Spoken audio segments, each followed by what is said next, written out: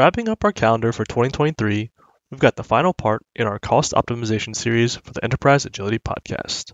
My name is John Lim, and I'm happy to have been your host this year. Today, we're joined by Doug Page and Andy Jordan, who will discuss how organizations can take action after being given the strategic visibility that they need. Thanks, John. I'm actually a little bit sad for this podcast because it's the last one for a while with the amazing and wonderful Doug Page.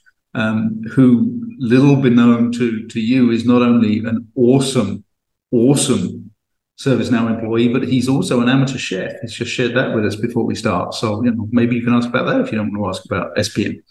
But anyway, we're going to talk now about cost optimization, and we've talked about planning and we've talked about analysis. We haven't actually done anything yet, Doug. So, it's all very well telling us how wonderful ServiceNow is at doing the analysis and understand where the costs are and understanding where the opportunities are. But then we have to do stuff. We have to take action. We have to initiate projects. We have to assign people to work and achieve business outcomes as a result of all this. So how are you going to help us with that, with this awesome system that's integrated to everything and makes the world a better place?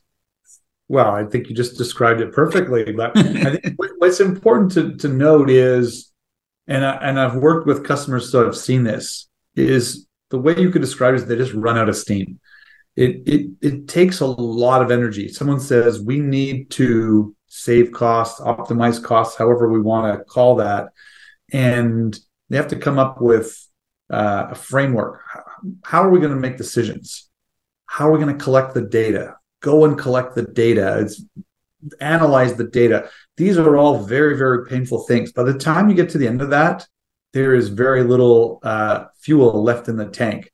So there's, and generally people think about the decision as the outcome. And the decision is absolutely not the outcome. And if you want to know that, just ask IT finance. They don't care about the decision. They don't care if you decided to retire 4 apps or 44 apps. They want to know how many applications you retired. So this saving energy and reserve, some thinking space, some time to say, how are we going to execute these great decisions that we're going to make is really, really important. There are some decisions that someone is making on the spot and they don't need to be complicated. So for instance, taking away a license, I don't use an app that I'm licensed for 2 months. You might say, there you go, we're going to take this away from you. You can reapply with a justification later on. Someone can do that.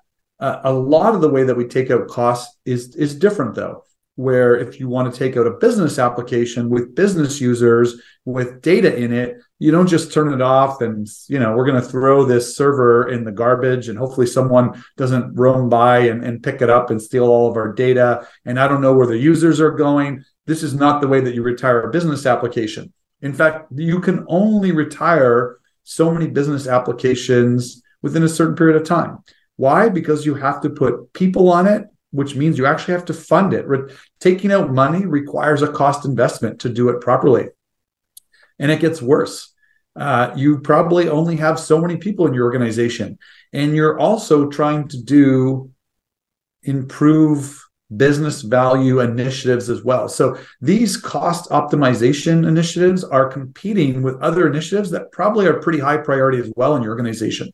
So doing this roadmap of when you're going to do these activities in a realistic manner and then executing them based on best practice templates. For instance, when we retire an app, here are the 7 things that we do: analysis of data, data transfer, bringing users to a new system, onboarding them, change management, all these very important things.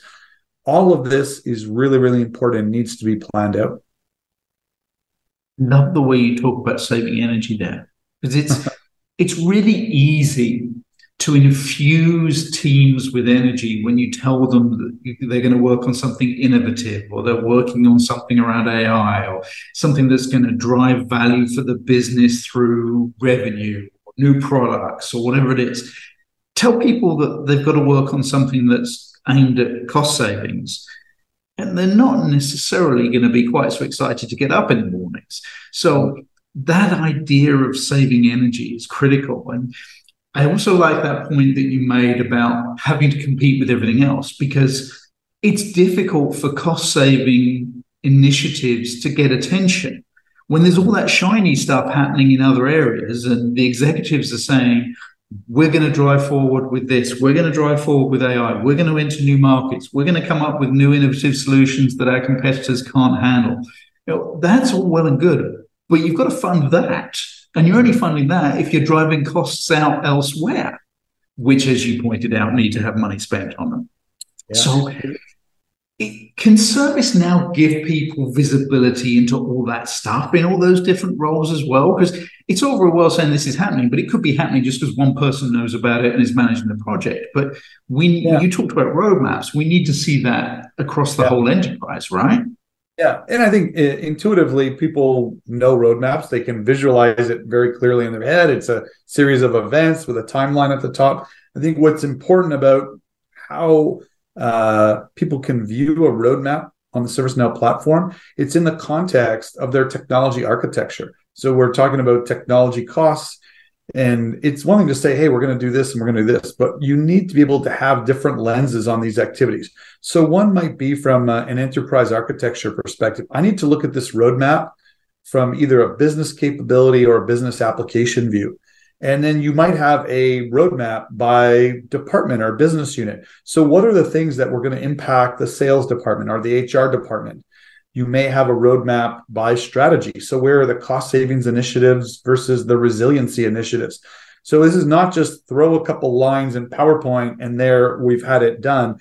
You need that context to be able to have that as an integrated roadmap. So for instance, if we say, hey, we want to retire this app, but we don't have time, so we can't do it till the second half of 2025, someone, because you've provided this different context, will say, actually, if you don't retire this in the first half of 2024, it's going to be running on non-supported software and presents a security risk. You're not going to see that in PowerPoint. You're not going to see that in a lot of other standalone road mapping tools. It's only where you have your technology architecture that you're going to see the connectiveness of this roadmap and really make sure those things are happening in not just a time that makes sense from a cost perspective, but that the other impacts are also not going to cause adverse effects for the organization. And I think the other part that I love about the roadmap is the roadmap becomes the authoritative source for what the organization is going to do. Because very quickly, this cost optimization could just become whack-a-mole, because unless you kind of close the front door, you're throwing things out the back door, but they're still coming in the front door. And this, you're not making any headway. If you retire an application and someone buys two more, well, you didn't really achieve your outcome. So having that roadmap as actually being the intake, which it is in the platform, it's like if you need something, that's a request on the platform. I want to bring in this business application. I want to do this other activity. It's considered a business case like anything else that you would approve through strategic portfolio management. And it allows you to close that front door as you're reducing those costs. We started this series of podcasts talking about customers and their need to optimize costs. And then we moved on and talked about how we can analyze where the costs are and where the opportunities to save are. And then we're wrapping up here with the idea of actually taking action and trying to provide an enterprise view of what needs to be done and what's happening and how it's improving the business. And I can't help but think that and the functionality that ServiceNow provides to enable that to happen ties directly back to where we started this with the customer. Those organizations have taken so much time and put so much money and effort into breaking down the silos between different departments to create a connected enterprise where everybody is working together. And yet so many of those organizations are still working on disconnected, standalone technology platforms that don't allow them to optimize the improvements that they're working so hard to achieve. Whereas a simple move, a simple investment in the capabilities of ServiceNow will allow them to have that integrated technology platform that supports their integrated business approach, which, I can't think of a better way to optimize costs than to align everything, right, Doug? Absolutely. I think, and I'm glad you brought this back to customers, because it's the reason why we've done these last 3 podcasts. And it really is about delivering that value to a customer. And, I can say definitively that, like, in the meetings that I've had over the last 6 months, this type of conversation is really in line with the conversations that customers are having internally within their organizations. That sounds like a great place to leave off. Doug, thank you so much for being with us on these last 3 podcasts. Really appreciate it. And I know our audience does as well. Join us again soon, everyone. Thank you. It's been a lot of fun.